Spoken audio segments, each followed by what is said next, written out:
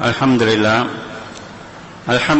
nahmaduhu wa nasta'inuhu wa nastaghfiruhu wa nu'minu bihi wa natawakkalu alayhi wa na'udhu billahi min shururi anfusina wa min sayyiati a'malina man yahdihillahu fala mudilla lahu wa man yudlil fala hadiya lahu wa ashhadu an la ilaha illallah wahdahu la sharika lahu wa ashhadu anna muhammadan abduhu wa rasuluhu amma ba'd.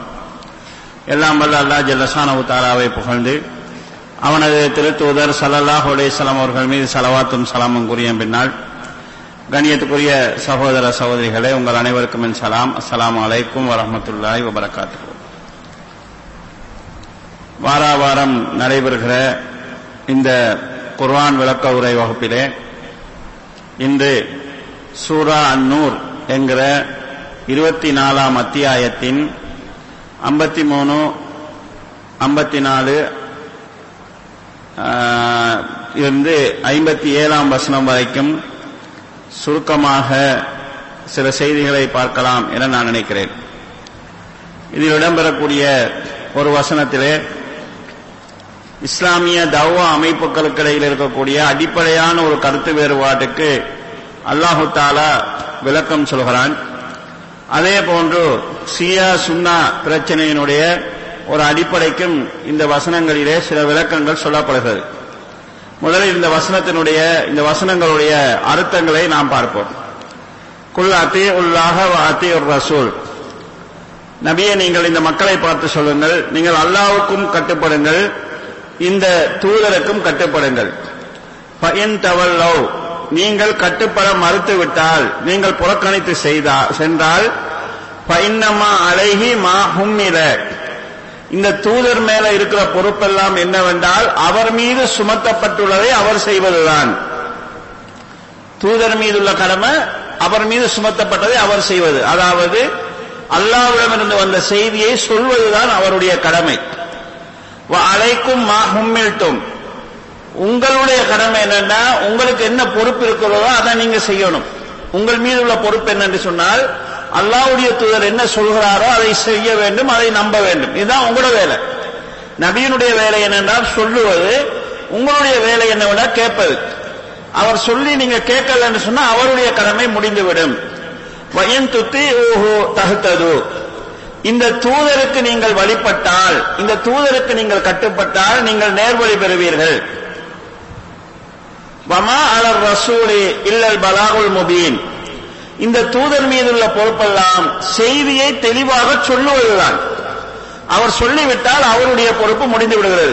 இங்க அல்லாஹ் தஆலா மறைச்சு சொல்கிறான், உங்கள மேல உள்ள பொறுப்பு என்னன்னு சொன்னால் சொன்னா கேட்பது, சொன்னா கட்டுப்படுவது, அவர் சொல்வதை நம்புவது, இது உங்களோட பொறுப்பு. சொல்றது மட்டும்தான், தெளிவாக சொல்வதுதான் அவருடைய பொறுப்பு என்று அல்லாஹ் தஆலா நபி ஸல்லல்லாஹு அலைஹி வஸல்லம் தூதுத்துவ பணியையும் எங்களுடைய கடமை அவர் சொன்னதை ஏற்று பின்பற்றுவது என்பதையும் சொல்கிறான். அடுத்து அல்லாஹ் தஆலா ஒரு வாக்களிக்கிறான். அதுதான் இந்த உரைக்கு நாம் எடுத்துக்கொண்ட முக்கியமாக விளக்க எடுத்துக்கொண்ட வசனம். வஅதல்லாஹுல்லதீன ஆமனு மின்கும் வஅமிலுஸ் ஸாலிஹாத், உங்களில் ஈமான் கொண்டு யார் நல்லமல் செய்கிறார்களோ அவர்களுக்கு அல்லாஹ் ஒரு வாக்குறுதி தருகிறான். அல்லாஹ்வுடைய ஒரு வாக்குறுதி இருக்கிறது. அது என்னவென்றால், லா யஸ்தக்லிஃபன்னஹும் ஃபில் அர்லி கமா ஸ்தக்லஃபல்லதீன மின் கப்லிஹிம், இவர்களுக்கு முன்பிருந்தவர்களை பூமியில் கலீஃபாக்களாக நிர்வாகிகளாக அல்லாஹ் ஆக்கியது போல உங்களில் யார் ஈமான் கொண்டு அமல் செய்கிறார்களோ அவர்களையும் அல்லாஹ் தஆலா பூமியினுடைய அதிபதிகளாக நிர்வாகிகளாக ஆக்குவான். ஒரு விஷயம். இரண்டாவது, வலயுமக்கினன்ன லஹும் தீனஹும் அல்லதீ இர்தலா லஹும், அவர்களுக்காக அல்லாஹ் பொருந்திக் கொண்ட மார்க்கத்தை இந்த பூமியிலே அல்லாஹ் உறுதிப்படுத்துவான், நிலைபெறச் செய்வான். மூன்றாவது, வலயுபத்திலன்னஹும் மின் பஅதி ஹௌபிஹிம் அம்னா, அச்சமான சூழ்நிலைக்கு பிறகு அவர்களுக்கு பாதுகாப்பான ஒரு வாழ்க்கையை அளிப்பான். இது அல்லாஹ் தரக்கூடிய வாக்குறுதி. உங்களில் யார் ஈமான் கொண்டு நல்லமல் செய்கிறார்களோ அவர்களுக்கு அல்லாஹ் பூமியிலே அதிகாரத்தை தருவான். உங்களுக்காக அவன் பொருந்திக் கொண்ட மார்க்கத்தை இந்த பூமியிலே நிலைநாட்டக்கூடிய வாய்ப்பை தருவான். அச்சமான சூழ்நிலைக்கு பிறகு உங்களுக்கு பாதுகாப்பான ஒரு வாழ்க்கையை தருவான். அச்சமற்ற ஒரு சூழ்நிலையை அல்லாஹ் தருவான். இந்த வாக்குறுதிகளை அல்லாஹ் செய்வதாக இருந்தால் நாம் செய்ய வேண்டியது ஒரே ஒரு விஷயம். அதை அல்லாஹ் தஆலா இப்படி சொல்கிறான், இது நடக்க வேண்டும் என்றால் யஅபுதூனனி லா யுஷ்ரிகூன பி ஷைஆ, நீங்கள் என்னையே வணங்குங்கள், எனக்கு எதையும் இணையாக்காதீர்கள். இதை நீங்க செஞ்சா உங்களை நான் ஆட்சியாளர்களாக ஆக்குறேன், உங்களுடைய மார்க்கத்தை இந்த பூமியிலே நிலைபெறச் செய்கிறேன், உங்களுக்கு அச்சமான சூழ்நிலைக்கு பிறகு ஒரு பாதுகாப்பான சூழ்நிலையை நான் தருகிறேன் என்று அல்லாஹ் தஆலா சொல்றான். வமன் கஃபர பஅத ஸாலிக, இதற்கு பிறகும் யார் நிராகரிக்கிறார்களோ ஃபௌலாயிக ஹுமுல் ஃபாஸிகூன், அவர்கள்தான் பாவிகள். இப்ப நாங்க ஏகத்துவத்தில் சரியாக இருந்து அல்லாஹ்வுக்கு இணை வைக்கவில்லை என்றால் அல்லாஹ் அதிகாரத்தை தாரதா சொல்றானே, அப்ப காபிர்களுடைய நிலை என்ன? உண்மையில் எடுத்துக்கொண்டால் இன்றைக்கு உலக நாடுகளிலே காபிர்கள் பலமா இருக்கிறாங்க. எல்லா வகையான ஆயுத வளமும் அவங்கள்ட்ட இருக்குது, பொருளாதார வளங்கள் இருக்குது, தொழில்நுட்பம் அவங்கள்ட்ட இருக்குது. இதெல்லாம் அவங்கள்ட்ட இருக்கும்போது நம்ம எப்படி அதிகாரத்துக்கு வாரது? அல்லாஹ் பதில் சொல்கிறான், லா தஹ்ஸபன்னல்லதீன கஃபரு முஜிஸீன ஃபில் அர்த், பூமியிலே இந்த காபிர்களை பலகீனமானவர்களாக ஆக்க முடியாது, இயலாதவர்களாக ஆக்க முடியாது என்று நீங்க நினைச்சு கொண்டிருக்காங்க. காபிர்களை மோஜிசான்னு சொல்லுவோம், எதுக்குன்னா அற்புதத்துக்கு சொல்லுவோம். அவனுடைய அர்த்தம் என்னன்னா, நபி செய்வார், அதை மாதிரி யாராலையும் செய்ய இயலாது, பிறரால் செய்ய முடியாததுக்கு தான் மூஜிசான்னு சொல்லுது. நபிமார்கள் செய்வாங்க, வேற யாராலையும் செய்ய முடியாது தான் மூஜிசான்னு சொல்லுது. அந்த வார்த்தையை தான் அல்லாஹ் சொல்கிறான், காபிர்களை இயலாமல் போக செய்ய முடியாதுன்னு நீங்க நினைக்காதீங்க, அவங்களுடைய பலத்தை எப்படி உடைக்க வேணுங்கிறது அல்லாஹ்க்கு தெரியும். இந்த செய்தியில் அல்லாஹ் தஆலா ஆட்சி அதிகாரம் வர வேண்டுமாக இருந்தால் அல்லாஹ் ஒருவனை மட்டும் நாங்க வணங்கணும், அவனுக்கு இணை வைக்க கூடாதுன்னு அல்லாஹ் தஆலா சொல்கிறார். இதுல நாங்க அடிப்படையாக நான் விளக்கத்துக்கு எடுத்துக்கொண்டது ரெண்டு விஷயம். ஒன்று என்னன்னு சொன்னால், இன்று இருக்கக்கூடிய இஸ்லாமிய அமைப்புகளுக்கு மத்தியில் இஸ்லாமிய பிரச்சாரத்தினுடைய பேஸ் என்ன, பேசிக்கா நம்ம எதை வச்சுக்கொள்ளணும், முக்கியத்துவம் கொடுத்து நம்ம எதை பிரச்சாரத்துக்கு எடுத்துக்கொள்ள வேண்டும், இது கருத்து வேறுபாடு இருக்குது. சிலர் அவங்கவங்க வாழ்ந்த காலத்தை வைத்து சில முடிவுகள் செஞ்சிருக்கிறாங்க. அந்த முடிவு செஞ்சவங்க வாழ்ந்த சூழலுக்கு அது சில நேரம் பொருத்தமாக இருந்திருக்கலாம். உதாரணமாக இன்று இருக்கக்கூடிய அமைப்புகளில் சிலர் என்ன யோசிக்கிறாங்கன்னா, மக்கள் துன்யா துன்யான்னு வாழ்ந்துட்டு இருக்கிறாங்க, ஆகிராவை பத்திய சிந்தனை இல்லாம போச்சுது, பள்ளியோடு உள்ள நெருக்கம் இல்லாம போச்சுது, எனவே பள்ளியோடு மக்களை நாங்க தொடர்பு உண்டாக்கிறோம். அந்த தொடர்பு வந்ததுக்கு பிறகு அவங்கள்ட்ட மாற்றங்கள் தானாக வரும்.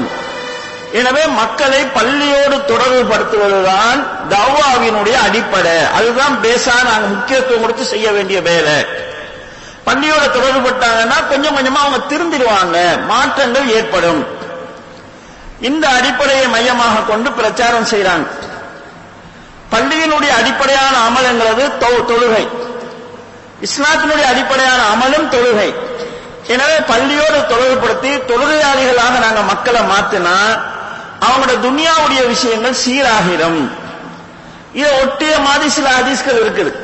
நாளை மறுமையில முதலாவது விசாரணை செய்யப்படும் தொழுகைய, அது சீரா இருந்தா மத்த எல்லாம் சீரா இருக்கும், அது சரியா இல்லைன்னா மத்த எதுவுமே சரியா இருக்காது. இந்த மாதிரி ஹதீஸ்கள் இருக்குது. இந்த அடிப்படைகளை வைத்துக் கொண்டு நம்ம முதலாவது மக்களை தொழுகையாளியா மாற்றணும், பள்ளியோடு தொடர்பு இல்லாதவங்கள பள்ளியோடு தொடர்பு பார்க்கணும். இதுதான் இஸ்லாமிய பிரச்சாரத்தில் இன்றைக்கு நாங்க செய்ய வேண்டிய முக்கியமான வேலை என்கிற கருத்துல சிலர் செயல்பட்டு வராங்க. இலியாஸ் ரஹ்மத்துல்லாஹி அவங்க இந்த அடிப்படையில பிரச்சாரத்தை ஆரம்பிச்சவங்க. அவர் பிரச்சாரத்தை ஆரம்பித்த போது இந்தியாவில் அவர் வாழ்ந்த பகுதியில முஸ்லீம்கள் இந்து பேர்ல கூட இருந்தாங்க, இஸ்லாத்தினுடைய எந்த அடையாளமும் இல்லாம இருந்தாங்க. அப்ப அவங்க என்ன செஞ்சாங்கன்னா, மக்களை பள்ளிக்கு கூட்டிட்டு வந்து கொஞ்சம் கொஞ்சமா மார்க்கத்தை சொல்லி ஒரு சீர்திருத்தத்துக்கான முயற்சி பண்ணாங்க. அவங்க வாழ்ந்த சூழலில் அது அடிப்படையாக அவங்களுக்கு தேவையா இருந்திருக்கலாம். அல்லாஹ் தஆலா அவங்களுடைய பணிகளை பொருந்திக் கொள்ள வேண்டும், தவறுகளை மன்னிக்க வேண்டும். ஆனா இதுதான் டோட்டலா முஸ்லிம் சமுதாயத்தினுடைய பிரச்சாரத்தினுடைய அடிப்படை அம்சமா என்று கேட்டா, இது ஒரு இஸ்லாமிய பிரச்சாரத்தினுடைய அடிப்படை முதல் அம்சமாக, முதல் தரமாக நம்ம சொல்ல பிரச்சாரத்தில் உள்ள அம்சம் தான். இஸ்லாமிய பிரச்சாரத்துல உள்ள ஒரு அம்சம் தான். ஆனா இதை நாங்க இதுதான் பேசிக் என்கிற ஒரு நிலைப்பாட்டை நாம் எடுக்க முடியாது. இன்னும் சில அறிஞர்கள் இன்றைக்கு உலகம் மக்கள் தீமையில மூழ்கி போயிருக்கிறாங்க. நன்மையை ஏவணும், தீமையை தடுக்கணும். இந்த நன்மையை ஏவி தீமையை தடுக்கிறதாக இருந்தா அதிகாரம் வேண்டும். அதிகாரம் இல்லாம நன்மையை ஏவி தீமையை தடுக்க முடியாது.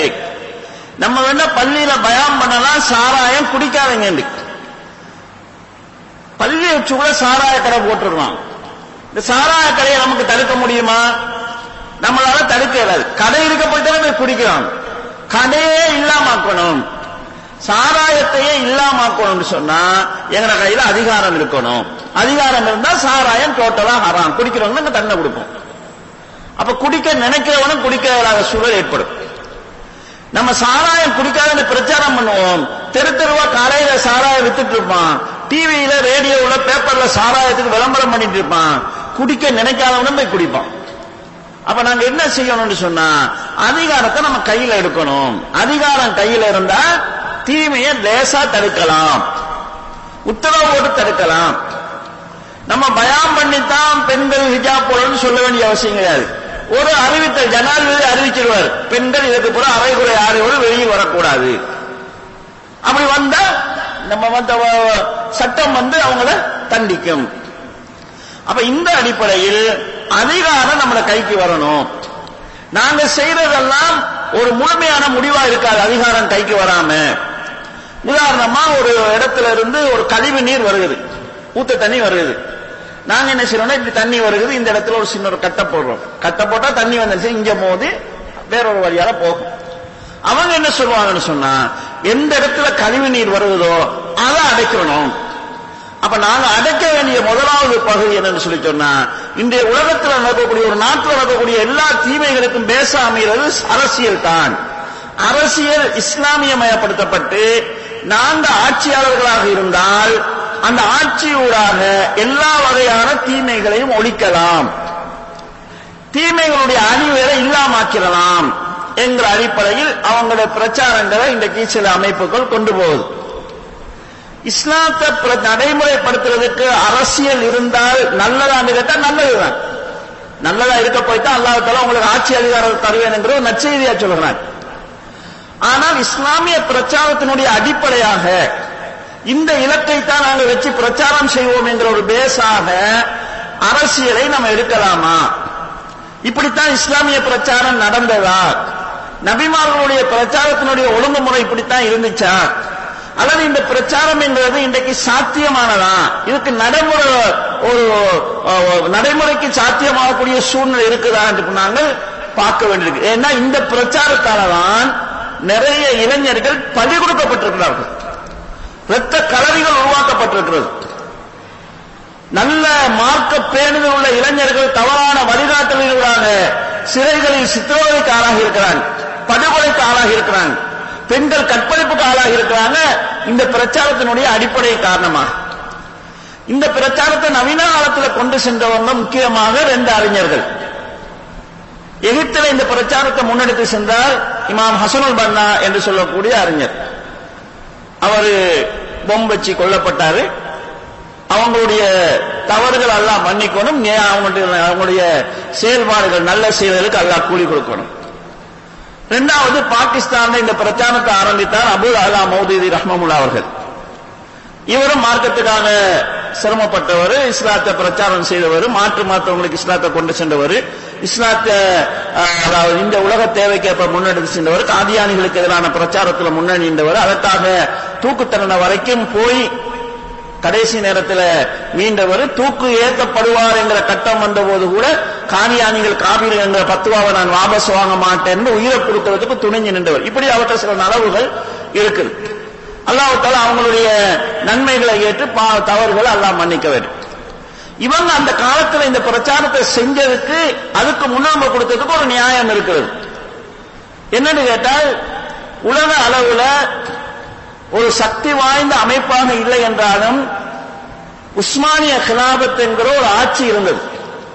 உலகத்தில் இருக்கக்கூடிய முஸ்லிம்கள் எல்லாம் எங்களுக்கு ஒரு தலைநகரம் இருக்குது, எங்களுக்கு ஒரு தலைவர் இருக்கிறாரு, அவர் துருக்கியில் ஆட்சி செய்கிறாரு என்று உலக முஸ்லிம்களுக்கெல்லாம் ஒரு தலைமை இருக்குது என்கிற ஒரு பேர் ஒன்று இருந்துச்சு. கடைசி டைம்ல ரொம்ப பலவீனப்பட்டு போனான். இருந்தாலும் இலங்கையில் இருக்கக்கூடிய முஸ்லிம்கள் கூட துருக்கு தொப்பி போட்டு நாங்க துருக்கியை பின்பற்றுகிறோம், துருக்கி என்னுடைய தலைமையகம் என்றதை வெளிப்படுத்திட்டு இருந்தாங்க. இது இலங்கையில மட்டுமில்லை, இந்தியாவில இன்றைக்கு வரைக்கும் முஸ்லிம்களை துருக்கர்னு சொல்லுவாங்க, துருக்கியை சேர்ந்தவங்கன்னு சொல்லி. அவங்க நாடு துருக்கிங்கிறதுக்காக இல்ல, உலகளாவிய முஸ்லிம்களுக்கு துருக்கி தான் தலைமை என்கிற ஒரு நிலை இருந்துச்சு. இப்படி இருக்கிறதுல சில நலவுகள் நடந்தது. உதாரணமாக அரபு நாட்டில இருந்து இலங்கைக்கு வந்து வியாபாரம் செஞ்ச முஸ்லீம்கள் இருக்கிறாங்க. அப்படி செஞ்ச முஸ்லீம்களில் சிலர் ஹஜ்ஜிக்கு போற நேரத்தில் மௌத்தாயிடுறாங்க. மௌத்தா போனதுக்கு பிறகு இங்க உள்ள சிங்கள மன்னர் என்ன செய்யறாருன்னா, அவங்களுடைய மனைவிமார் பிள்ளைகள் எல்லாம் ஒரு கப்பல் ஏற்றி சவுதிக்கு அனுப்புறாரு. போற வழியில இடையில இருக்கக்கூடிய இந்தியாவினுடைய கடல் கொள்ளையர்கள் அந்த கப்பலை கைப்பற்றிடுறாங்க. கப்பல் உள்ள பொருட்களை சூறையாடினது மட்டும் இல்லாம பெண்களை வந்து அந்த பகுதி இளவரசர் பிடிச்சுக்கிறார். அது இந்த இளவரசன், அவனுடைய பேர் தாகிர் என்று சொல்லக்கூடிய ஒரு இந்த இளவரசர். இந்த செய்தி அப்போது ஆட்சியில் இருந்தவங்க உமையாக்கள், அவங்களுடைய கவர்னருக்கு, ஹஜ்ஜாஜ் என்கிற கவர்னருக்கு கேள்விப்படுது. அப்ப இந்தியாவினுடைய மன்னருக்கு அவர் கடிதம் அனுப்புறாரு, எங்களுடைய பெண்களை உங்களை பகுதியில் பிடிச்சு வச்சிருக்கிறாங்க, அவங்களை நீங்க எல்லாரையும் விடுதலை செய்யணும்னு சொல்லி கடிதம் அனுப்புறாரு. அந்த மன்னன் என்ன ரிப்ளை பண்றான்னா, நாங்க திருப்பி அனுப்ப மாட்டோம், உங்களால ஏறா வந்து மீட்டிட்டு போங்க பார்க்கலாம் சொல்லி அவன் சவால் விடுறான். அப்போதுதான் ஹஜ்ஜாஜ் பின் யூசுப் என்ன செய்யறாருன்னா, அவருடைய சகோதரர் மகன் முகமது பின் காசிம் என்று சொல்லக்கூடிய 18 வயது இளைஞருடைய தலைமையில ஒரு படை அனுப்புறாரு. அந்த படையூடாக இந்தியாவினுடைய வட இந்தியா முஸ்லிம்களால் கைப்பற்றப்படுது. சில பெண்கள் பிடிக்கப்பட்டாங்க என்றதுனால ஒரு நாடு கைப்பற்றப்படுகிறது. ஒரு பெண் அவமானப்படுத்தப்பட்டால் என்கிறதுக்காக முஸ்லிம் தலைவர்களால் நாடு கைப்பற்றப்பட்டிருக்கிறது. அது ஏன் அப்படி நடந்துச்சுன்னு சொன்னா, எங்கேயாவது முஸ்லிமுக்கு அடிச்சா இவங்க கேட்பாங்க என்ற ஒரு நிலை இருந்துச்சு. ஆனால் இந்த ஹிலாபத்தை முறியடிக்க வேண்டும் என்கிறதுல மும்முரமாக இருந்தவர்கள் முஸ்லிம்களை சிதைவடைய செஞ்சாங்க. அவங்கள்ட்ட துருக்கி அரபி என்ற வேறுபாட்டை உண்டாக்குனாங்க. அந்த வேறுபாடு எந்த அளவுக்கு பாதிப்பு உண்டாக்குச்சுன்னு சொன்னா, துருக்கியில முஸ்லிம்களுக்கு அரபு பேர் வைக்கக்கூடாது என்று சொல்லக்கூடிய அளவுக்கு அந்த துருக்கி மொழிக்கும் அரபு மொழிக்கும் இடையில பிரிவினை உண்டாக்கப்பட்டது. நாடுகளுக்கு இடையில பிரச்சனையை உண்டு பண்ணாங்க. இன்றைக்கும் கூட ஈராக்க சியாவாகவும் சுன்னாவாகவும் குர்திஷ் என்கிற இனமாகவும் 3 குழுக்களாக மோத விடுறாங்க. இப்படி முஸ்லிம் உம்மத் என்ன செஞ்சாங்க, சிதறடிக்கப்பட்டு கடைசியாக 1924 இருந்த கிலாபத்தும் ஒழிக்கப்பட்டுச்சு. ஒரு முஸ்லிமை வச்சு அதை இல்லாமக்கினாங்க. அப்ப இந்த பிரச்சனையெல்லாம் பார்த்துட்டு இந்த அறிஞர்கள் என்ன முடிவு செஞ்சாங்கடா, முஸ்லிம் உம்மத்தை பாதுகாக்கிறதாக இருந்தால் எங்களுக்கு இப்ப தேவை என்னன்னு சொன்னா, ஒரு இஸ்லாமிய கிலாபத்து தான் தேவை. நாங்க இருந்தா தானே எங்களை பிரச்சனையை பேசலாம். முதல்ல எங்களை அழிக்க போறாங்க, நாங்க எல்லாரும் மற்ற பிரச்சனையெல்லாம் விட்டுட்டு ஒன்று பண்ணி ஒன்றாக இருந்து ஒரு தலைமைத்துவத்தின் கீழே வரணும், வந்து நம்மள பிரச்சனையை நம்ம பார்த்துக்கலாம், எங்களை அந்நிய இடத்துல நாங்க பாதுகாக்க வேண்டியிருக்கிறது. இந்த மாதிரி சில வாதங்களை வச்சு அடிப்படை என்னன்னு சொன்னா, இஸ்லாமிய ஹிலாபத் வர வேண்டும் என்கிறதுக்கான பிரச்சாரத்தை முன்னெடுத்தாங்க. 1924 ஹிலாபத் வீழ்ந்த நேரத்தில் ஹிலாபத் தேவை என்கிறதுக்காக போராட்டங்கள் நடந்தது. அந்த டைம்ல ஒரு இஸ்லாமிய ஹிலாபத் வருவதற்கான பிரச்சாரம் என்றது தேவையாக இருந்தது. ஆனால் அதுவே இஸ்லாமிய பிரச்சாரத்தினுடைய அடிப்படையாக அமையுமா, அதுல பவுண்டேஷன், அந்த பவுண்டேஷன்ல நம்ம இஸ்லாம் என்கிற பிரச்சாரத்தை கட்டி எழுப்பலாமான்னு கேட்டா, அதுக்கு இந்த வசனம் எங்களுக்கு இடம் தரல. அவங்க சில குர்ஆன் வசனங்களை இன்றைக்கும் சிலர் என்ன செய்றாங்கன்னா தவறா கையாளுறாங்க.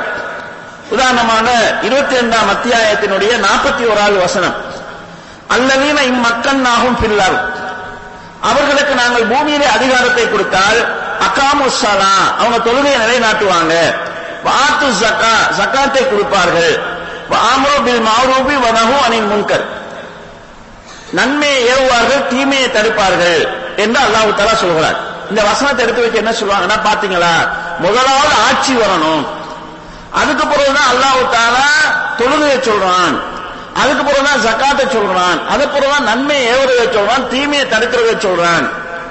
நம்ம இப்படி ஒரு ஆட்சியை எதிர்பார்த்தோம்னு சொன்னா ஆட்சி வராது. ஒரு ஆட்சிமா தான் வருவா, சும்மா இருந்து கொண்டு ஆட்சி வரும் நம்ம எதிர்பார்த்தோம்னு சொன்னா, தொழுகை இந்த வசனத்தை வச்சுக்கொண்டு என்ன சொல்லுவாங்கன்னா, தொழுகையை விட ஆட்சி அதிகாரம் என்றது முக்கியம்னு சொல்லுவாங்க. நபி ஸல்லல்லாஹு அலைஹி வஸல்லம் தொழுகை கடமையாக்கப்படுது மக்கால வச்சு. மக்காவிலே சிறுபான்மையா இருக்கிறாங்க, தங்களை பாதுகாத்துக் கொள்ள முடியாது என்ற நிலையில் இருக்கிறாங்க. தொழுகை கடமையாக்கப்பட்டது பிறகுதான் தங்களை பாதுகாத்துக் கொள்கிற முகமாகவும் இஸ்லாத்தை நடைமுறைப்படுத்தும் முகமாகவும் மக்காவிலிருந்து மதீனாவுக்கு ஹிஜ்ரத்தே போறாங்க. அப்ப இது இந்த வசனத்தை வச்சு தவறா ஆதாரம் எடுக்கிறாங்க என்றதுக்கு வழியாகுது. இன்னும் சில பேர் நினைச்சாங்க வலிஞ்சு விளக்கம் சொல்றாங்க. குர்ஆன் அல்லாஹ் தஆலா மாலிகி யௌமிதீனுக்கு பிறகுதான், முல்க பத்தி சொன்னதுக்கு பிறகுதான், ஆட்சியை பத்தி சொன்னதுக்கு பிறகுதான் ஈயாக்க நஅபுதுவே சொல்றான், உன்னையே வணங்குவோம் என்று சொல்கிறான். அப்ப வணக்கத்தை விட ஆட்சி அதிகாரம் முன்னுக்காக வருது. அந்த அல்லாஹ் சொல்றான், ஆட்சியை பத்தி சொல்றான். அது இந்த உலகத்தில் உள்ள ஆட்சியை பத்தி அல்லாஹ் சொல்லல, அல்லாஹ்வுடைய அதிகாரத்தை பத்தி சொல்றான். மறுமை நாளின் அதிபதி, அதுக்கு இதுக்கு சம்பந்தமே இல்லை.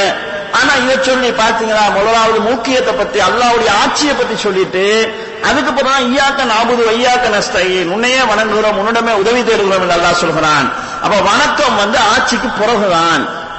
இந்த கருத்துல சில பேரு இஸ்லாமிய ஆட்சி இல்லாத நாட்டில் ஜும்மாவே தேவையில்லைங்கிற கருத்தில் உள்ளவங்க இருக்கிறாங்க. இஸ்லாமிய ஆட்சி இல்லைன்னா ஜும்மா கடமை இல்லை. அப்ப இந்த பிரச்சார முறை இலங்கையில் அந்த அளவுக்கு போனவங்க இருக்கிறதாக தெரியல. இலங்கையில் இருக்கக்கூடியவங்களும் அந்த பிரச்சாரத்தை முன்னெடுக்கிற மாதிரியும் தெரியல. ஆனா ஒரு ஆட்சியோட அதிகாரம் ஒன்று வரணும், வந்தாத்தான் இஸ்லாத்தை நம்ம சரியா கொண்டு போகலாம், இஸ்லாத்தை நடைமுறைப்படுத்தலாம் என்கிற சிந்தனை போக்கு இருக்குது. சரி கண்ணியத்துக்குரிய சகோதரர்களே, இந்த அல்லாஹ் எங்களுக்கு என்ன சொல்கிறான்? அதிகாரத்தை தாரது என்கிறது அல்லாஹ்வுடைய கையில் இருக்கிறதா அல்லாஹ் சொல்கிறார். அல்லாஹ் தஆலா ஆட்சி அதிகாரத்தை தான் நாடுகளுக்கு கொடுப்பான்.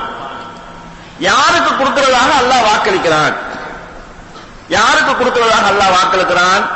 யார் அல்லாஹ் ஒருவனை வணங்குகிறார்களோ, அவனை வணங்கி அவனுக்கு எதையுமே இணையாக்காம இருக்கிறாங்களோ அவங்களுக்கு கொடுக்கிறதாக அல்லாஹ் வாக்களிக்கிறார். இப்ப உங்களுக்கு இன்னொரு சந்தேகம் வரலாம்.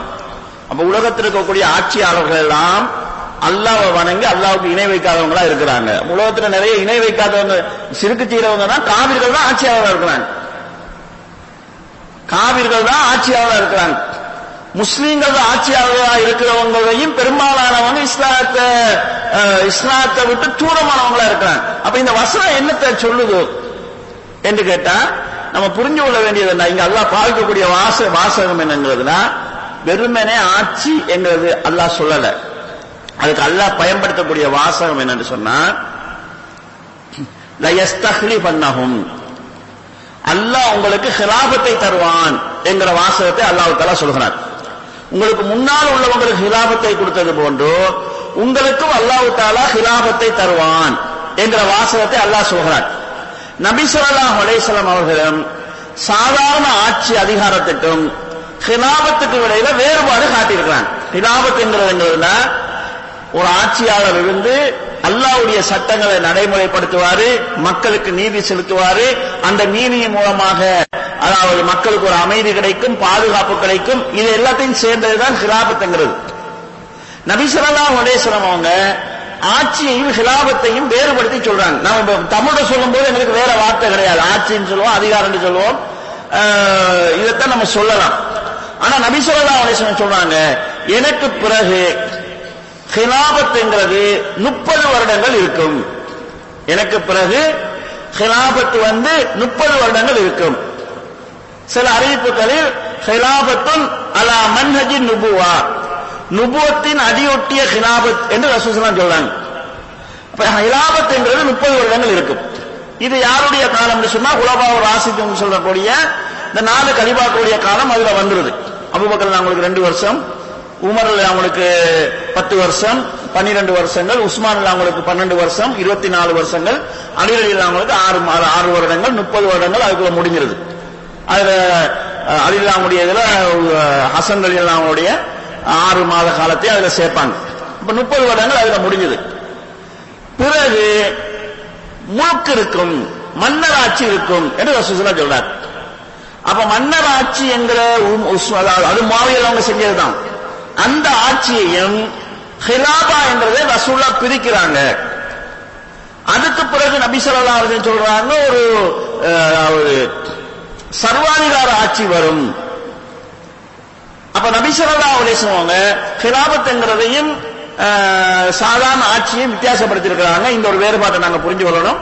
அப்ப காவிர்களுக்கு அல்லாஹ் ஆட்சியை கொடுத்திருக்கிறார்கள், அல்லாஹ்வால அங்கீகரிக்கப்பட்ட ஆட்சி கிடையாது, அதனால அவங்களுக்கு நன்மை கிடையாது.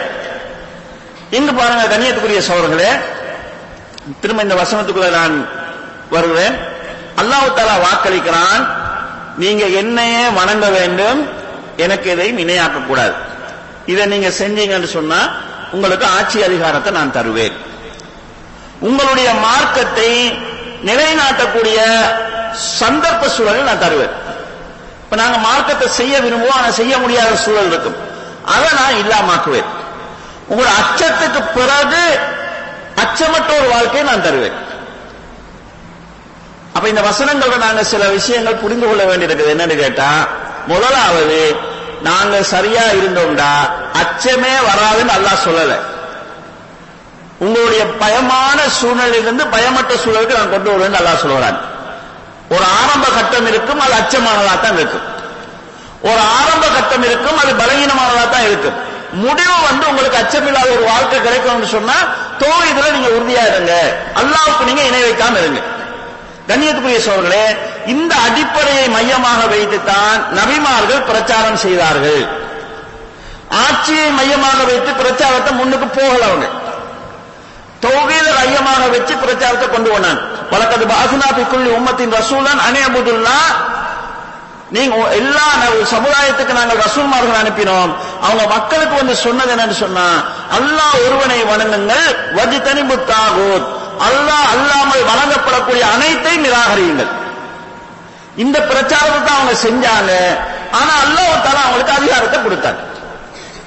அப்ப நாங்க அதாவது இந்த நபிமார்களுடைய இந்த பிரச்சாரத்தை முன்னெடுத்து சென்றால் உங்களுக்கு அதிகாரம் தானாக கிடைக்கும். அதுக்கான வாய்ப்பை அல்லாஹ் உருவாக்குவான். அல்லது இந்த மார்க்கத்தை நாங்கள் நிலைநாட்டக்கூடிய சூழலை அல்லாஹ் தருவான். அல்லது பயமான சூழலிலிருந்து பயமில்லாத ஒரு சூழலுக்கு அல்லாஹ் எங்களை கொண்டு வருவான். அப்ப இந்த நபிமார்களுடைய பிரச்சாரத்தினுடைய அடிப்படை என்கிறது தௌஹீதை மையமாக வைத்ததாக இருந்தது. சிறுக்கற்ற ஒரு வாழ்க்கைக்கு மக்களை கொண்டு செல்வதை மையமாக கொண்டதாக இருந்தது. இதை நாங்க இன்னும் தெளிவா புரிஞ்சு கொள்வதாக இருந்தா, இப்ப இன்றைக்கு நாங்க தௌஹீதை பத்தி பேசுகிற போது மக்கள் படிச்சவங்க கொஞ்சம் பேர் எப்படி பார்க்கறாங்கடா, ஒரே தௌஹீது இதைத்தான் பேசுறீங்களா, சிறுக்குன்னு இதைத்தான் நீங்க பேசுறீங்களா, பிரச்சனைகளை பாத்தீங்களா, அங்க பலஸ்தீனத்துல அடிக்கிறாங்க, இங்க செஸ்னியார் அடிக்கிறாங்க, ஆப்கான்ல அடிக்கிறான், ஈராக்ல அடிக்கிறான். இதை வச்சு மையமாக வச்சு சிலர் பிரச்சாரம் செய்யறாங்க. சரி, நான் ஒரு வார்த்தைக்கு சொல்லுவோம், நம்ம தௌஹீதை பேசுறத விட்டுருவோம், சிறுக்கு பேசுறத விடுவோம். நம்ம இங்க விட்டா பலஸ்தீனத்தை அடிக்கிறத விட்டுருவானா, அல்லது காஷ்மீர் அடிக்கிறத விட்டுருவானா? நம்ம இதை விடுறதுனால நமக்கு என்ன கிடைக்க போகுது? நம்ம எதிர்பார்க்கறது நடக்குமான்னு கேட்டா நடக்காது. இது என்ன செய்யறன்னு சொல்லி சொன்னா, அவங்களுக்கு பிடிக்காத ஒன்றை வேறொரு ரூட்ல தடுக்க பாக்குறது. அவங்களுக்கு இந்த பிரச்சாரம் பிடிக்கலன்னு சொன்னா, இதை விட வேறொரு பிரச்சனை பெருசா இருக்குது, நீங்க அதை பேசுங்க என்று சொல்லி காட்டுறது. ஆனா அதை பேசுறதுனால நிக்காது. நாங்க வேண்டா கொஞ்சம் இளைஞர்களை உசுப்பேத்தலாம், உணர்ச்சி வசப்பட செய்யலாம், ஏதாவது ஜூஸ் ஏற்றி அதுக்கு பிறகு நம்ம கைக்கு நம்ம என்ன சொல்றோமோ அதை கேட்கக்கூடிய நிலைக்கு அவங்களை கொண்டு வரலாம். கண்ணியத்துக்குரிய சகோதரர்களே, நபிமார்களுடைய பிரச்சாரத்தில் நாங்க இந்த விஷயத்துக்கு மிக உதாரணமா எடுக்கக்கூடிய ஒரு ஆள் தான் மூசா அலைஹிஸ்ஸலாம் அவர்கள். இந்த வசனத்துக்கு விளக்கம் சொன்னவங்களும் நிறைய பேர் இஸ்ரவேல் சமுதாயத்தை தான் உதாரணமா சொல்றாங்க. அல்லாஹ் தஆலா இந்த வசனத்துல ஒப்பிட்டு சொல்கிறான். உங்களுக்கு முன்பிருந்தவர்களுக்கு நாம் எப்படி அதிகாரத்தை கொடுத்தோமோ, ஹிலாபத்தை கொடுத்தோமோ, அதுபோல உங்களுக்கு நாம் ஹிலாபத்தை தருவோம் என்று அல்லாஹ் தஆலா சொல்கிறான். முன்பிருந்தவர்கள் என்று அல்லாஹ் யாரை சொல்கிறான் என்று கேட்டா, மூசா அலைஹிஸ்ஸலாம் அவருடைய சமுதாயத்தை அல்லாஹ் சொல்வதாகத்தான் குர்ஆன் விளக்கோயாளர்கள் நிறைய பேர் விளக்கம் சொல்றாங்க. மூசா அலைஹிஸ்ஸலாம் அவர்கள் இந்த கட்டத்தில் நமக்கு அவங்களோட பிரச்சாரம் என்றது முக்கியமான ஒரு விஷயம். மூசா அலைஹிஸ்ஸலாம் அவங்க பிரச்சாரம் செய்த சூழல் எப்படி? எகிப்து நாடு, அந்த நாட்டில் ஒரு சர்வாதிகார அரசன் ஆட்சி செய்கிறான். எகிப்துல இஸ்ரவேல் சமுதாயம் பலவீனப்படுத்தப்பட்டு ஒடுக்கப்பட்டு, எந்த அளவுக்கு சொன்னா ஆண்களை கொள்வது, பெண்களை வாழ விடுவது, இந்த மாதிரி எகிப்து மன்னன் என்ன நினைக்கிறானோ அதெல்லாம் செஞ்சிட்டு இருந்தாங்க. அப்ப இஸ்ரவேல் சமுதாயம் ஒடுக்கப்பட்டிருக்கு. இந்த கட்டத்தில் மூசா அலைஹிஸ்ஸலாம் செஞ்ச பிரச்சாரம் என்ன? நாங்கெல்லாம் சேர்ந்து ஆட்சிக்கு எதிராக போராடி எகிப்தினுடைய ஆட்சியை பிடிப்போம், இந்த போராட்டம் செஞ்சாங்களா? அல்லது நாங்கெல்லாம் கொள்கை எங்களுக்கு பிரச்சனை இல்லை, நாங்கெல்லாம் ஒன்றுபட்டு இருந்து இந்த சுதந்திரத்துக்காக போராடுவோம், இந்த பிரச்சாரத்தை செஞ்சாங்களா? மக்களை விடுதலை செய்ய வேண்டும் என்றதுக்காக, எகிப்து மன்னனுடைய பிடியிலிருந்து மக்களை மீட்க வேண்டும்ன்றதுக்காக அவங்க முன்னெடுப்பு செய்தாங்க. ஆனா அந்த முன்னெடுப்பு எப்படி இருந்துச்சுன்னு சொன்னா தௌஹீத் பிரச்சாரத்தின் ஊடாகத்தான் இருந்துச்சு. அவங்களும் வந்து மக்களுக்கு என்ன சொன்னாங்கன்னா, அல்லாஹ் ஒருவனை வணங்குங்க, அல்லாஹ்வுக்கு எதையும் இணை வைக்காதீங்க.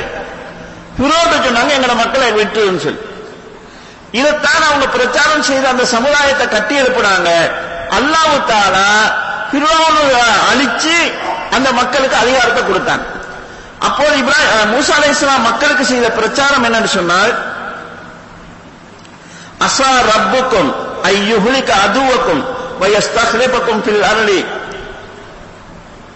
உங்கள் இறைவன் உங்களுடைய எதிரியை அழித்து உங்களை இந்த பூமியினுடைய கலீஃபாக்களாக நியமிக்கலாம். அவங்கள பிரச்சாரம் செஞ்சது என்னன்னு சொன்னா, மக்களுக்கு கூட ஆயுத பயிற்சி கொடுக்கல. ஒரு அரசாங்கம் இருக்குது, நம்மளை அடிமைப்படுத்திட்டு இருக்கிறாங்க. இப்ப நாங்க என்ன செய்யணும்னா, உரிமை பெறணும்னு சொன்னா நாங்க கட்சி ஆகணும், ஒரு ஆயுத பயிற்சி குழு ஒன்றை உருவாக்குவோம். அந்த செயல அவங்க செஞ்சது என்னன்னு சொன்னா, இந்த மக்களுக்கு அக்கீதாவை சொன்னாங்க, மக்களுக்கு போதனை செஞ்சாங்க. அவங்க ஒரு ஆயுத குழு ஒன்றை உருவாக்கல, இந்த ஆட்சிக்கு எதிரான வேறொரு புரட்சி அவங்க செய்யல. ஆனா அல்லாஹ் தஆலா என்ன செஞ்சான், இந்த பிரச்சாரத்தினுடைய முடிவாக ஃபிரௌனை அழிச்சு அவங்களை எகிப்தினுடைய ஆட்சியாளர்களாக மாற்றினான். மூசா அலைஹிஸ்ஸலாம் எகிப்தில் நிக்கல, அவங்களுடைய இலக்கு பலஸ்தீனமாக இருந்தது. ஆனா இஸ்ரவேல் சமுதாயத்துக்கு எகிப்து அல்லாஹ் தஆலா கொடுத்தான். அப்ப கண்ணியத்துடைய சகோதரர்களே, ஒரு கொடுங்கோல் ஆட்சிக்கு கீழே இருந்து கூட இந்த ஆட்சியை நாங்கள் பிடிக்க வேண்டும் என்ற அடிப்படையில் அவங்க பிரச்சாரம் செய்யல, தௌஹீதினுடைய அடிப்படையை வச்சு பிரச்சாரம் செய்தார்கள். அதன் மூலமாக அல்லாஹ் தஆலா அவங்களுக்கு ஒரு அதிகாரத்தை கொடுத்தார்.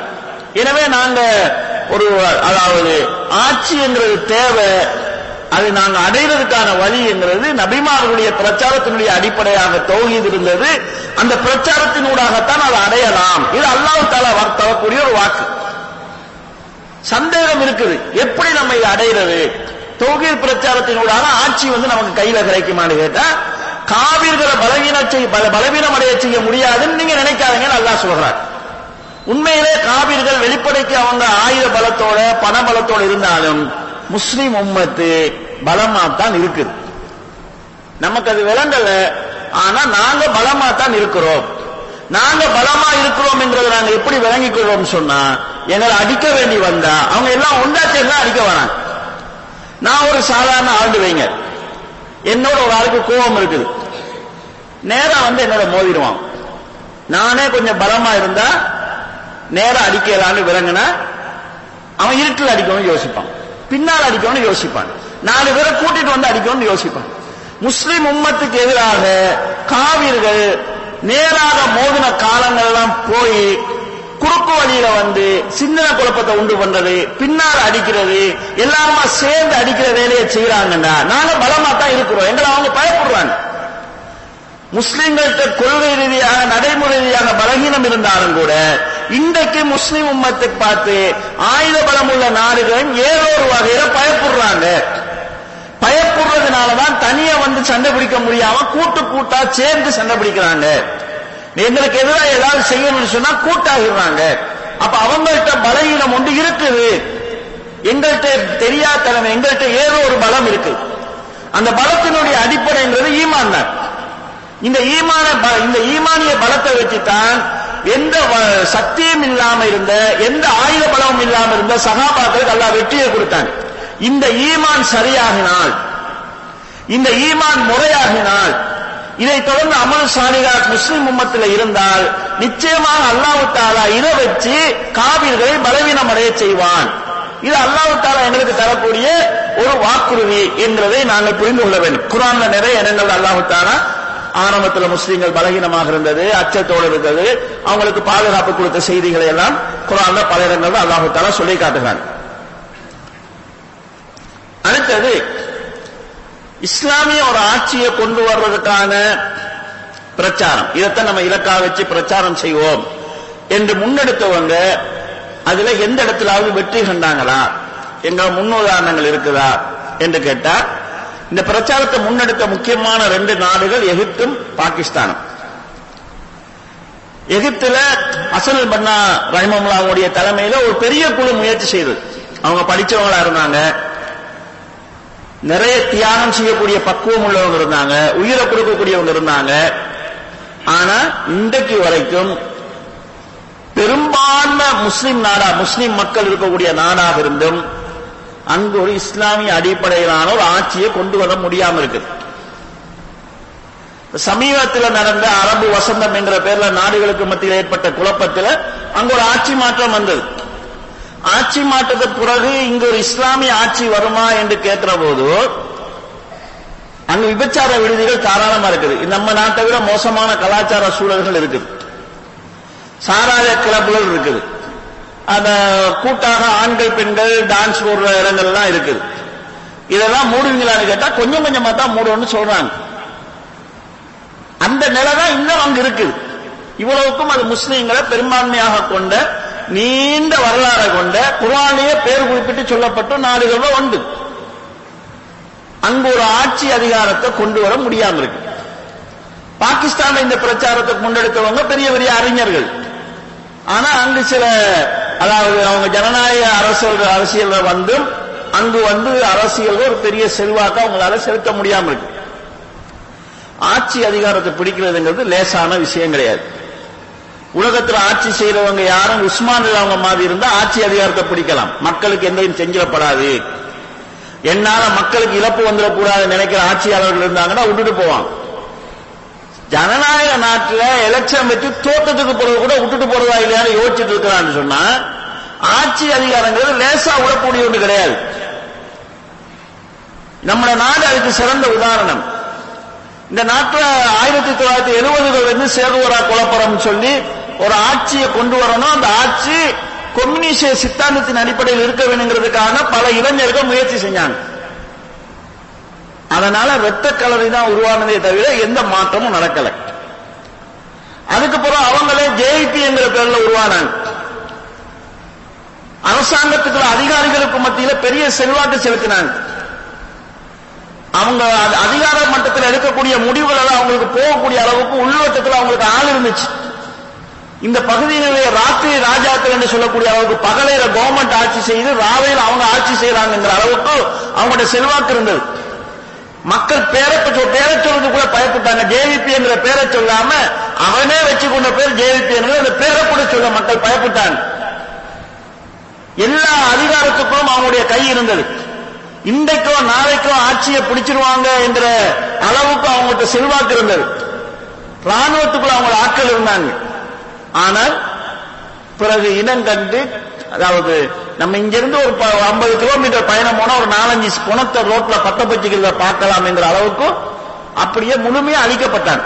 இவ்வளவுக்கும் இந்த நாட்டு பெரும்பான்மை சமுதாயத்தை சேர்ந்த இளைஞர்கள் தந்தை இனம்னு பார்க்காம அழிச்சாங்க. அப்ப அதிகாரத்தை பிடிக்கிறதுங்கிறது லேசான விஷயம் கிடையாது. 30 வருஷங்களுக்கு மேலாக உலகத்திலேயே அதிபயங்கரமான தீவிரவாத இயக்கம் என்கிற பெயர் எடுத்த விடுதலை புலிகள் போராடினாங்க. முழு ஆட்சியை பிடிக்கிறதுக்கு இல்லை, இந்த நாட்டுல ஒரு பகுதியை தனி நாடா ஆக்கணும்ன்றதுக்காக. கடைசியில எங்க ஆரம்பிச்சாங்களோ அந்த இடத்துக்கு 30 வருஷத்துக்கு பிறகு நிக்க வேண்டிய சூழல் ஏற்பட்டுச்சு. இந்த போராட்டத்தை ஆரம்பிக்கிறதுக்கு முன்னால இலங்கையில் உள்ள படிச்ச சமுதாயமாக அவங்கதான் இருந்தாங்க. ஆனால் இந்த போராட்டத்தினால அவங்களுடைய கல்வி, பொருளாதாரம், உயிரிழப்பு என்று சொல்லி எல்லாத்தையும் இழந்து கடைசியில இந்த ஜனநாயக தேர்தல் போராட்டத்தில் தேர்தலில் சில அதிகாரங்களை பெற நிலைக்கு தான் வந்திருக்கிறாங்க. அப்ப ஒரு ஆட்சியை பிடிக்கிறதுக்கு முந்தி காலத்தில் இருந்துச்சு போய் அடிச்சு பிடிக்கலாம்ன்றது. இப்ப ஒரு நாடு இன்னொரு நாட்டை அடிச்சு பிடிச்சா உலக நாடுகள் சர்வதேச சட்டங்கள் என்கிற பேர்ல அவங்கள நசட்டும். எனவே இந்த ஆட்சியை பிடிக்கிறது என்கிற பிரச்சாரம் என்கிறது இளைஞர்களை பழி கொடுக்கிற பிரச்சாரமா தான் இருக்கு. ஆனா இதை ஆசை காட்டி இன்றைக்கு என்ன செய்யறாங்கன்னு சொன்னா, ஒத்துமை என்கிற பேர்ல ஒத்துமைப்படுறதுக்கு இஸ்லாம் சில வழிகள் சொல்லுது, சில இடங்கள் சொல்லுது, சில விஷயங்கள் விட்டுக் கொடுக்கக்கூடிய விஷயங்கள் இருக்குது, இணங்கி போகக்கூடிய விஷயங்கள் இருக்குது. ஆனால் அல்லாஹ்வுடைய அடிப்படை தௌஹீதுக்கு முரணாக ஒற்றுமை என்கிற ஒன்றை இஸ்லாம் கொண்டு வரல. இஸ்லாத்தினுடைய கோட்டையாக இருக்கிறது தௌஹீது தான், அக்கீதா தான். கோட்டையை பறி கொடுத்துட்டு நாங்க கொடியேற்றம் எப்படி நடக்கிறது, விழா எப்படி ஆரம்பிக்கிறது, இந்த மாதிரி ஒரு நிலையை இஸ்லாம் சொல்லல. கோட்டையை விட்டு போட்டு கொடியேற்றம் வச்சு கொண்டிருக்கிறது மாதிரியான நிலையை. அப்ப என்ன சொல்றாங்கன்னு சொல்லி சொன்னா, ஒற்றுமையின் பேரில் இந்த இஸ்லாத்தினுடைய அடிப்படை புறக்கணிக்கப்படக்கூடிய நிலையை நாங்க பார்க்கிறோம். சமுதாயம் ஒன்றுபடணும். அப்ப அதுக்காக நாங்க என்ன செய்யலாம், சிறுக்கான விஷயங்கள் நடந்தாலும் நம்ம பார்த்துட்டு இருக்கோம், விட்டுறக்கூடாது, எதிராக பிரச்சாரம் செய்யக்கூடாது, பிரிஞ்சிருவோம் என்கிற நிலையை கொண்டு வராங்க. அதுக்கு ஆதாரமாக சில குர்ஆன் வசனங்களை எல்லாம் ஆதாரமாக காட்டுவாங்க, பிழையான ஒரு போக்கு. அப்ப அடிப்படை கண்ணியத்துக்குரிய சகோதரர்களே, இஸ்லாமிய பிரச்சாரத்தினுடைய அடிப்படை தௌஹீதை சொல்லணும். சிறுக்கில் இருந்து மக்களை முழுமையாக கலட்டணும். அதற்கு பிறகு அதை ஒட்டிய அமல் என்கிறது வருகிறது, அதை ஒட்டிய அஹ்லாக் என்பது வருகிறது, அதை ஒட்டிய முஆமலாத் என்கிறது வருகிறது. இதெல்லாம் அதுக்கு மேல, அந்த பவுண்டேஷனுக்கு மேல கட்டி எழுப்புறது. இது அல்லாம அமலை கட்டி எழுப்பணும்னு சொன்னா சிறுக்கோடு செய்யப்படக்கூடிய அமல்கள் அழிஞ்சிடும். இது அல்லாம கட்டி எழுப்பப்படக்கூடிய ஒற்றுமைங்கிறது எங்க போய்த்து இடிஞ்சு விழுங்குறது தெரியாது. ஆப்கான்ல ரஷ்யாவுக்கு எதிராக போராடினாங்க. அங்க கொள்கை பார்த்தல ரஷ்யாவை எதிர்க்கணுங்கிறது போராடினாங்க. அவங்க மார்க்க தெளிவு இருக்கிற மார்க்க உணர்வு இருந்துச்சு, போராடினாங்க, உயிர் பலி ஆனச்சு, பல பேர் ஷஹீதானாங்க, அல்லாஹ்வுக்காக உசுரை கொடுத்தாங்க. போராட்ட முடிவு எப்படி ஆயிடுச்சுன்னு சொன்னா, சாதாரணமா ஒரு குழு தொழுதுட்டு இருக்கிறாங்க, நெஞ்சில தக்பீர் கட்டி தொழுகிறாங்க என்பதற்காக பின்னால வந்த குழு ஷூட் பண்ணிட்டு போனாங்க. தொழுக வந்தவங்க முஸ்லீம்கள், ஷூட் பண்ணவங்க முஸ்லீம்கள். அவனுக்கு இது தெரியல. இதா பிரச்சாரம் முடிஞ்சதுக்கு பிறகு, ரஷ்யா போனதுக்கு பிறகு அவங்க கட்டுப்பாட்டுல சில பகுதிகள் இருந்துச்சு. அந்த கட்டுப்பாட்டை அடுத்த பகுதி பிடிக்கிறதுக்கான முயற்சியில தங்களை தாங்களே அழிச்சுக் கொள்ளக்கூடிய சூழல் உருவாச்சு. எனவே முதல் அக்கீதா தெளிவு உருவாக்கப்பட வேண்டும். இந்த அடிப்படையான பிரச்சாரத்தின் மூலமாக இஸ்லாமிய ஆட்சி ஒன்று வரலாம் என்கிறதுக்கு சவுதி நிதர்சனமான சான்றா இருக்குது. நான் ஏற்கனவே சொன்னேன், எகிப்துல அந்த பிரச்சாரம் போனாங்க, ஆட்சியை மையமாக வச்சு பிரச்சாரம் போனாங்க, இன்றைக்கு வரைக்கும் சாத்தியமாகல. பாகிஸ்தான்ல போனாங்க, அது நடைமுறைக்கு வரல. ஆனா முகமது பின் அப்துல் வஹாப் ரஹிமஹுல்லா அவங்க ஆட்சி அதிகாரத்தை பத்தி எந்த கற்பனையும் அவங்க பண்ணல, அந்த சிந்தனையும் அவருக்கு இருந்ததாக தெரியல. ஆனால் அவர் பேசிக்ல அந்த மக்கள் மத்தியில காணப்பட்ட அல்லாஹ்வுக்கு வைக்கப்படக்கூடிய இணை வைக்கக்கூடிய நம்பிக்கைகள் நடத்தைகளை பார்த்தாங்க. அதுக்கு எதிராக தீவிரமா பிரச்சாரம் செய்தாங்க. அந்த பிரச்சாரத்துக்காக ஊரை விட்டு ஊர் போகக்கூடிய நிலைகள் வந்தது, சோதனைகளை சந்திக்க வேண்டி வந்தது, குடும்பத்தை பிரிய வேண்டி வந்தது. அந்த பிரச்சாரத்தையே முன்னெடுத்து சென்றாங்க. அல்லாஹ் தஆலா அவருடைய பிரச்சாரத்துக்கு துணையாக சூதுங்கிற சிற்றரசாக ஒரு குழுக்களை ஆட்சி செஞ்சிருந்தான், அதிகாரத்தை கொடுத்தான். அந்த சூதினுடைய ஆயுத பலமும் இமாம் முகமது பின் அப்துல் வஹாப் ரஹிமஹுல்லாவுடைய அறிவு பலமும் சேர்ந்து சவுதி என்கிற ஒரு நாட்டை சின்ன துண்டு துண்டாக இருந்த நாட்டை உண்டாக்கி அல்லாஹ் தஆலா அந்த நாட்டுக்கு இன்றைக்கு மார்க்கத்தை நிலைநாட்டக்கூடிய ஒரு வாய்ப்போட உலகத்தில் இன்றைக்கு ஒரு முஸ்லிம் நாடு என்று நாங்கள் அடுத்தவங்களுக்கு சொல்றதுக்கு இருக்கக்கூடிய ஒரு பிழைகள் இருக்கலாம். 100க்கு 100 அபூபக்கர் ரலியல்லாஹு ஆட்சி அதிகாரத்தை உலகத்தில் இது போல எதிர்பார்க்காதீங்க. உமர் ரலியல்லாஹு ஆட்சி அதிகாரத்தை நம்ம எதிர்பார்க்க முடியாது. இருக்கிறதுல நல்ல நாடுன்னு சொல்லக்கூடிய ஒரு நாட்டை நம்ம அதை சொல்லக்கூடிய நிலையை அல்லாஹ் தஆலா உருவாக்கி இருக்கிறார். அப்ப முகமது அப்துல் வஹாப் ரஹிமஹுல்லாஹ் அவங்க, நான் அதிகாரத்தை பிடிக்க போறேன், ஆட்சி அதிகாரம் எனக்கு வேண்டும் என்று அதை அவங்க மையமா வச்சு பிரச்சாரம் செய்யவே இல்லை. தௌஹீத மையமா வைத்து இணை வைத்தல் இல்லாத ஒரு சமுதாயத்தை உருவாக்க வேண்டும்ங்கிறதுக்காக போராட்டம் பண்ணாங்க. அந்த போராட்டத்தின் முடிவு சவுதி ஒரு இஸ்லாமிய நாடாக, ஒரு அதிகாரம் உள்ள ஒரு நாடாக, அவருடைய சிந்தனையின் அடிப்படையில் ஆட்சி செய்யக்கூடிய ஒரு நாடாக அல்லாஹ் தஆலா உருவாக்கி இருக்கிறார். அப்ப இந்த குர்ஆன் வசனத்தை நாங்க நடைமுறையில பார்க்கிறோம். இமாம் முகமது அப்துல் வஹாப் ரஹிமஹுல்லாஹுடைய பிரச்சாரத்தில் அல்லாஹ் அந்த வெற்றியை கொடுத்திருக்கிறான். எனவே கண்ணியத்துக்குரிய சகோதரர்களே, இஸ்லாமிய பிரச்சாரத்தினுடைய அடிப்படை ஒரு ஆட்சி அமைக்க வேண்டும், அதுக்கான இலக்கை நோக்கி போகிறோம் என்கிறது இஸ்லாமிய பிரச்சாரத்துடைய அடிப்படை கிடையாது. இஸ்லாமிய பிரச்சாரத்துடைய அடிப்படை தௌஹீதும் சிறுக்கில்லாத ஒரு வாழ்க்கையை உருவாக்குறது, சிறுக்கினுடைய சிந்தனையை ஒழிக்கிறது. இந்த பிரச்சாரத்தை நம்ம முன்னெடுத்து போகிற போது இதன் பிரயோசனங்களாக, நாங்க ஒரு மரத்தை நாட்டினா எப்படி பூ வருகிறதோ, எப்படி பழங்கள் வருகிறதோ, அத மாதிரி அல்லாஹ் தஆலா இந்த பிரச்சாரத்துக்கு என்று சொல்லி சில பயன்பாடுகளை வச்சிருக்கிறான். அந்த பயன்பாடுகளை அல்லாஹ் தஆலா தருவான். அது எங்களுடைய பிரச்சாரத்தில் இருக்கக்கூடிய தூய்மை, எங்களுடைய பிரச்சாரத்தில் இருக்கக்கூடிய இஹ்லாஸ், அந்த பிரச்சாரத்தில் நாங்க காட்டக்கூடிய அக்கறை, அதனால ஏற்படக்கூடிய மக்கள் மத்தியில் வரக்கூடிய மாற்றங்கள் என்கிறது அந்த கனிகள், அதனுடைய பிரயோசனங்கள் கூடுவதற்கான வழியாக இருக்கு. இந்த ஒரு அடிப்படையை இந்த வசனத்தில் நாங்கள் புரிஞ்சு கொள்ளலாம். கண்ணியத்துக்குரிய சகோதரர்களே, ஆட்சி அதிகாரத்துக்காக ஹராமான விஷயங்கள், அகீதாவுடைய முரணான விஷயங்களிலும் நாம் ஒன்றுபட்டு செல்ல வேண்டும் என்கிற கருத்துடைய அறிஞர்கள் அவனுடைய பிரச்சாரத்தில் ஒரு முரண்பாட்டை நாங்கள் பார்க்கிறோம். எப்படின்னு சொன்னா, முஸ்லீம்கள் காபிர்களுடைய நாட்டில் வாழும்போது இந்த பிரச்சாரத்தை செய்யறாங்க. நம்ம ஒன்றுபடணும், அந்த ஹராம் ஹலால் பார்க்க வேண்டிய வேணாம், சிறுக்கு பிதத்து பார்க்க வேண்டாம், ஒன்றுபடுவோம் என்கிறத பிரச்சாரம் பண்றாங்க. ஒற்றுமைதான் தேவைன்னு சொல்லி. அதே நேரம் முஸ்லீம் ஆட்சியாளர்கள் உள்ள நாடுகளில் அவங்க பிரச்சாரம் செய்கிற போது ஆட்சியாளருக்கு எதிராக மக்களை தூண்டி விடுறாங்க. நம்ம அந்த அதிகாரத்துக்கு எதிராக அவங்க ஜமாத்துக்கு இளைஞர்களை தூண்டி விடுறாங்க, கிளர்ச்சி செய்ய சொல்றாங்க, போராட்டம் செய்ய சொல்றாங்க. அப்ப நம்ம இங்க ஒற்றுமையா இருக்கணும், வேற வேற பிரச்சனைகளை பெருசாகாட்டான்னு சொல்றாங்க. முஸ்லீம்கள் ஆட்சி செய்யக்கூடிய நாடு, அது அவங்கள்ட்ட பிழைகள் இருக்கலாம், அவங்களுக்கு எதிராக மக்களை தூண்டி விடுறாங்க. அதனால அந்த ஆட்சியாளர்களால் இளைஞர்கள் சிறைப்பிடிக்கப்படுறாங்க, பல கொலை செய்யப்படுறாங்க. ஆனா உண்மையில அஹ்லுஸ் சுன்னாவுடைய போக்கு என்னன்னு சொன்னால், ஒரு ஆள் ஆட்சி செய்கிறார், முஸ்லீம் ஆட்சியாளர் ஆட்சி செய்கிறார், அவர்கிட்ட பிழைகள் இருக்குது, ஆனா அவருக்கு எதிராக மக்களை தூண்டி விடலாமான்னு கேட்டா கூடாது.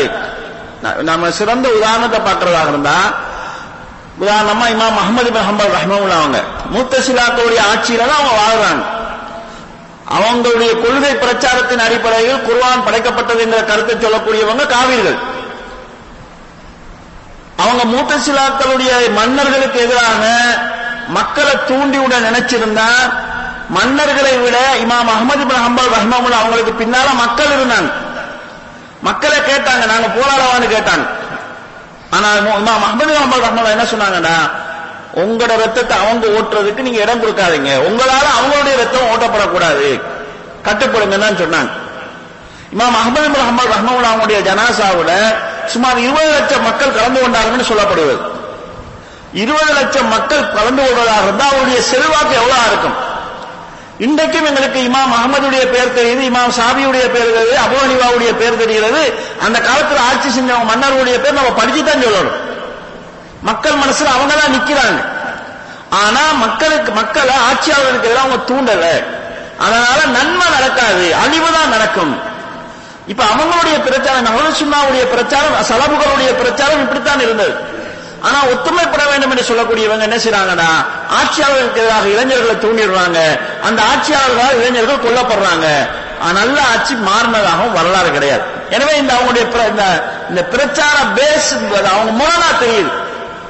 ஹராம் ஹலால்களை ஒத்துமையா இருங்கன்னு சொல்றாங்க, மன்னர்களுக்கு எதிராக போராடுங்கன்னு சொல்றாங்க. அப்ப அவங்களுடைய பிரச்சாரம் சில நேரங்களில் நல்ல ஆட்சியாளர்களுக்கு இடையிலையும் அவங்க கிளர்ச்சியை தூண்ட போராட்டங்களை மக்கள் அந்த வழிக்கு கொண்டு போகக்கூடிய சூழலை பார்க்கிறோம். இறுதியாக கண்ணியத்துக்குரிய சகோதரர்களே, இந்த வசனத்தில் நாங்கள் புரிந்து கொள்ள வேண்டிய மிக முக்கியமான ஒரு செய்தி என்னென்றால், அல்லாஹ் ஒரு வாக்கு கொடுக்கிறான், உங்களுக்கு நாங்க ஆட்சி அதிகாரத்தை தருவோம், ஹிலாபத்தை தருவோம். இந்த வாக்கு யாருடைய காலத்தில் கொடுக்கப்பட்டதுன்னா, ரசூலுல்லாஹ் காலத்தில் சஹாபாக்களை வச்சு தான் கொடுக்கப்படுகிறது. இப்ப ரசூலுல்லாஹ்வுக்கு பிறகு ஹிலாபத் ஒன்று இருந்துச்சா இல்லையா? ஷியாக்களை பொறுத்தளவு ரசூலுல்லாஹ்வுக்கு பிறகு இருந்தது ஹிலாபத்து கிடையாது, ஒரு அக்கிரமமான ஆட்சி, அநியாயமான ஆட்சி, அலிரலியல்லாஹு அவங்களுக்கு போய் சேர வேண்டிய ஆட்சியை அபூபக்கர், உமர், உஸ்மான் போனவங்க பிடிச்சிட்டாங்க என்கிற கருத்தை சொல்றாங்க. அந்த அடிப்படையில் அவங்க காபிர்கள் என்கிற கருத்தையும் சொல்றாங்க. ஷியாக்களுடைய அடிப்படையான நம்பிக்கை இங்கிருந்து தான் வருது. இதை வச்சுதான் அவங்க குர்ஆன் திரிவுபடுத்தப்பட்டதா சொல்றாங்க, போலி ஹதீஸ்கள் இட்டுக்கட்டப்பட்டதா சொல்றாங்க, சஹாபாக்கள் எல்லாரும் முர்த்ததுகள் சொல்றாங்க. எல்லாம் இந்த அடிப்படையை வச்சு தான் சொல்றாங்க. அல்லாஹ் குர்ஆன்ல ஒரு இஸ்லாமிய ஆட்சியை உருவாக்குறதா சொல்றான், வாக்களிக்கிறான். இது சஹாபாக்கள் ரசூலுல்லாஹ்ட்ட கேள்வி கேட்ட போதுதான் இந்த வசனம் அருளப்படுச்சு. நாங்க இன்னும் ஆயுதத்தோட இருக்கிறோமே, தூங்கும் போது ஆயுதம் வச்சுக்கொள்ள வேண்டியது, வெளியே போகும்போது ஆயுதம் வச்சுக்கொள்ள வேண்டி வருது, ஆபத்தான கட்டம் இருக்குது, எங்களுக்கு ஒரு அமைதியான சூழல் வராதான்னு கேட்கிற போது அல்லாஹ் கொடுத்த வாக்குறுதி தான் இது. அப்ப அல்லாஹ் கொடுத்த வாக்குறுதி நிறைவேறியதா இல்லையா? ஷியாக்களுடைய கொள்கையை நம்ம சரின்னு சொன்னா அல்லாஹ் கொடுத்த வாக்குறுதி நிறைவேறல. அல்லாஹ் ஒரு ஹிலாபத்தை உண்டாக்குறதா சொன்னால் ரசூலோட மௌத்துக்கு பிறகு அநியாயமான ஒரு ஆட்சி தான் நடந்தது, ஹிலாபத் உருவாகல என்கிற கருத்தை சொல்ல வேண்டி வரும். எனவே இந்த வசனம் ஒரு அழகான முன்வாக சொல்லுதோ, பின்னால வந்த ரசூலுல்லாவுக்கு போக இருந்த சில ஆட்சியா குறைஞ்சது ரசூலுல்லாவால் சொல்லப்பட்டது 30 வருட ஆட்சியாவது முழுமையாக அல்லாஹ்வால் அங்கீகரிக்கப்பட்ட ஆட்சி என்கிற கருத்துக்கு ஆதாரமா இருக்கு. ஷியாக்களுடைய நம்பிக்கை பிரகாரம் ரசூலுல்லாவுக்கு பிறகு வந்தது அநியாயக்கார ஆட்சி என்கிறத அடிப்படையை முறியடிக்கக்கூடிய ஒரு வசனமாம் இருக்குது. நபி அல்லாஹ் தஆலா வாக்கு கொடுக்கிறான், உங்களுக்கு ஒரு ஹிலாபத்தை தருவேன் என்று. அந்த வாக்குறுதி நிறைவேறியது. ஒரு பாதுகாப்பை தருவேன் என்று அல்லாஹ் வாக்கு கொடுத்தான், அந்த வாக்குறுதியும் நிறைவேறியது. அல்லாஹ் தஆலா கொடுத்த நியமத்து ஆபத்துக்கு பிறகு அமைதியான வாழ்க்கை என்கிறது, ஒரு அச்சமற்ற வாழ்க்கை என்கிறது. அந்த அச்சமற்ற வாழ்க்கை என்கிறது உஸ்மான் ரலியல்லாஹுடைய கொலை வரை நீடித்தது என்கிறது அறிஞர்கள் சொல்லுடைய விளக்கம். உஸ்மான் ரலியல்லாஹுடைய கொலைக்கு பிறகு அலி ரலியல்லாஹுடைய ஆட்சியில கொஞ்சம் கொஞ்சமா அச்சமான சூழல் வருகிறது, பாதுகாப்பு வச்சுக் கொள்ளக்கூடிய வேண்டிய சூழல் வருகிறது. அந்த சில விளக்கங்களை சொல்றாங்க. ஆனா இந்த வசனம் எங்களுக்கு ஒரு செய்தியை தருகிறது. நபி ஸல்லல்லாஹு அலைஹி வஸல்லம் பிறகு இருந்த அபூபக்கர், உமர், உஸ்மான், அலி ரலியல்லாஹுடைய ஆட்சி அதிகாரம் என்கிறது அல்லாஹ்வால அருள் புரியப்பட்ட ஆட்சி. அதுக்கான ஒரு முன்னறிவிப்பாக ஒரு நற்செய்தியாக இந்த வசனம் இருக்குது. எனவே ஷியாக்களுடைய அடிப்படையான கொள்கையையும் இந்த வசனம் புறக்கணிக்குது.